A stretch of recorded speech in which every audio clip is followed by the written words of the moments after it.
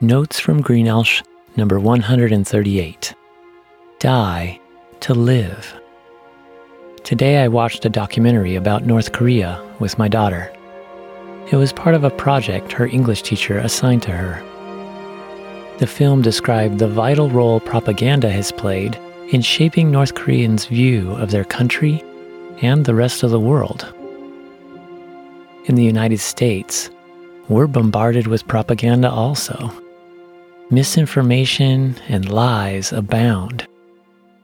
If you aren't discerning, you'll be deceived. It's important to realize that truth is not relative. You do not define it. Truth stands independent from belief. Your belief doesn't make something more or less true, even though you may be very sincere or emphatic. The proper and healthy way to respond to the truth is to come under its authority, rather than trying to put yourself above it. Many times doing so will be uncomfortable and costly, but it's necessary and worth it. Since God is truth, you must approach your relationship with Him the same way. God transcends you. You cannot create Him in your own liking or limit Him to your understanding. God told the prophet Isaiah, "For my thoughts are not your thoughts, neither are your ways my ways, declares the Lord. As the heavens are higher than the earth, so are my ways higher than your ways, and my thoughts than your thoughts."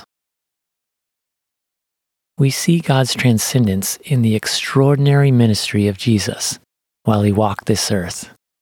He is fully God, yet He humbly became a man. His miracles and His message astounded people. He was innocent of any wrongdoing, yet He became the sin of the world in order to save all who turn to Him. He is the King of Kings, yet He came to serve and not to be served. He brought life, freedom, and power, not by physically overthrowing the Roman regime, but by spiritually triumphing over sin, death, and Satan. Jesus taught that life with Him in God's kingdom is very different than life in this world, where people choose to rebel against God. Many times Jesus described the contrast paradoxically. I list some of these paradoxes below, along with some written from apostles who were inspired by Jesus.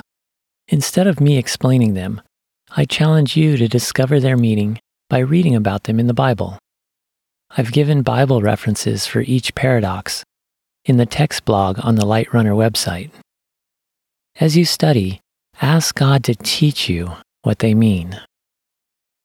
The first paradox is, you must lose your life to save it. Another one is, you must be poor in spirit to become exalted.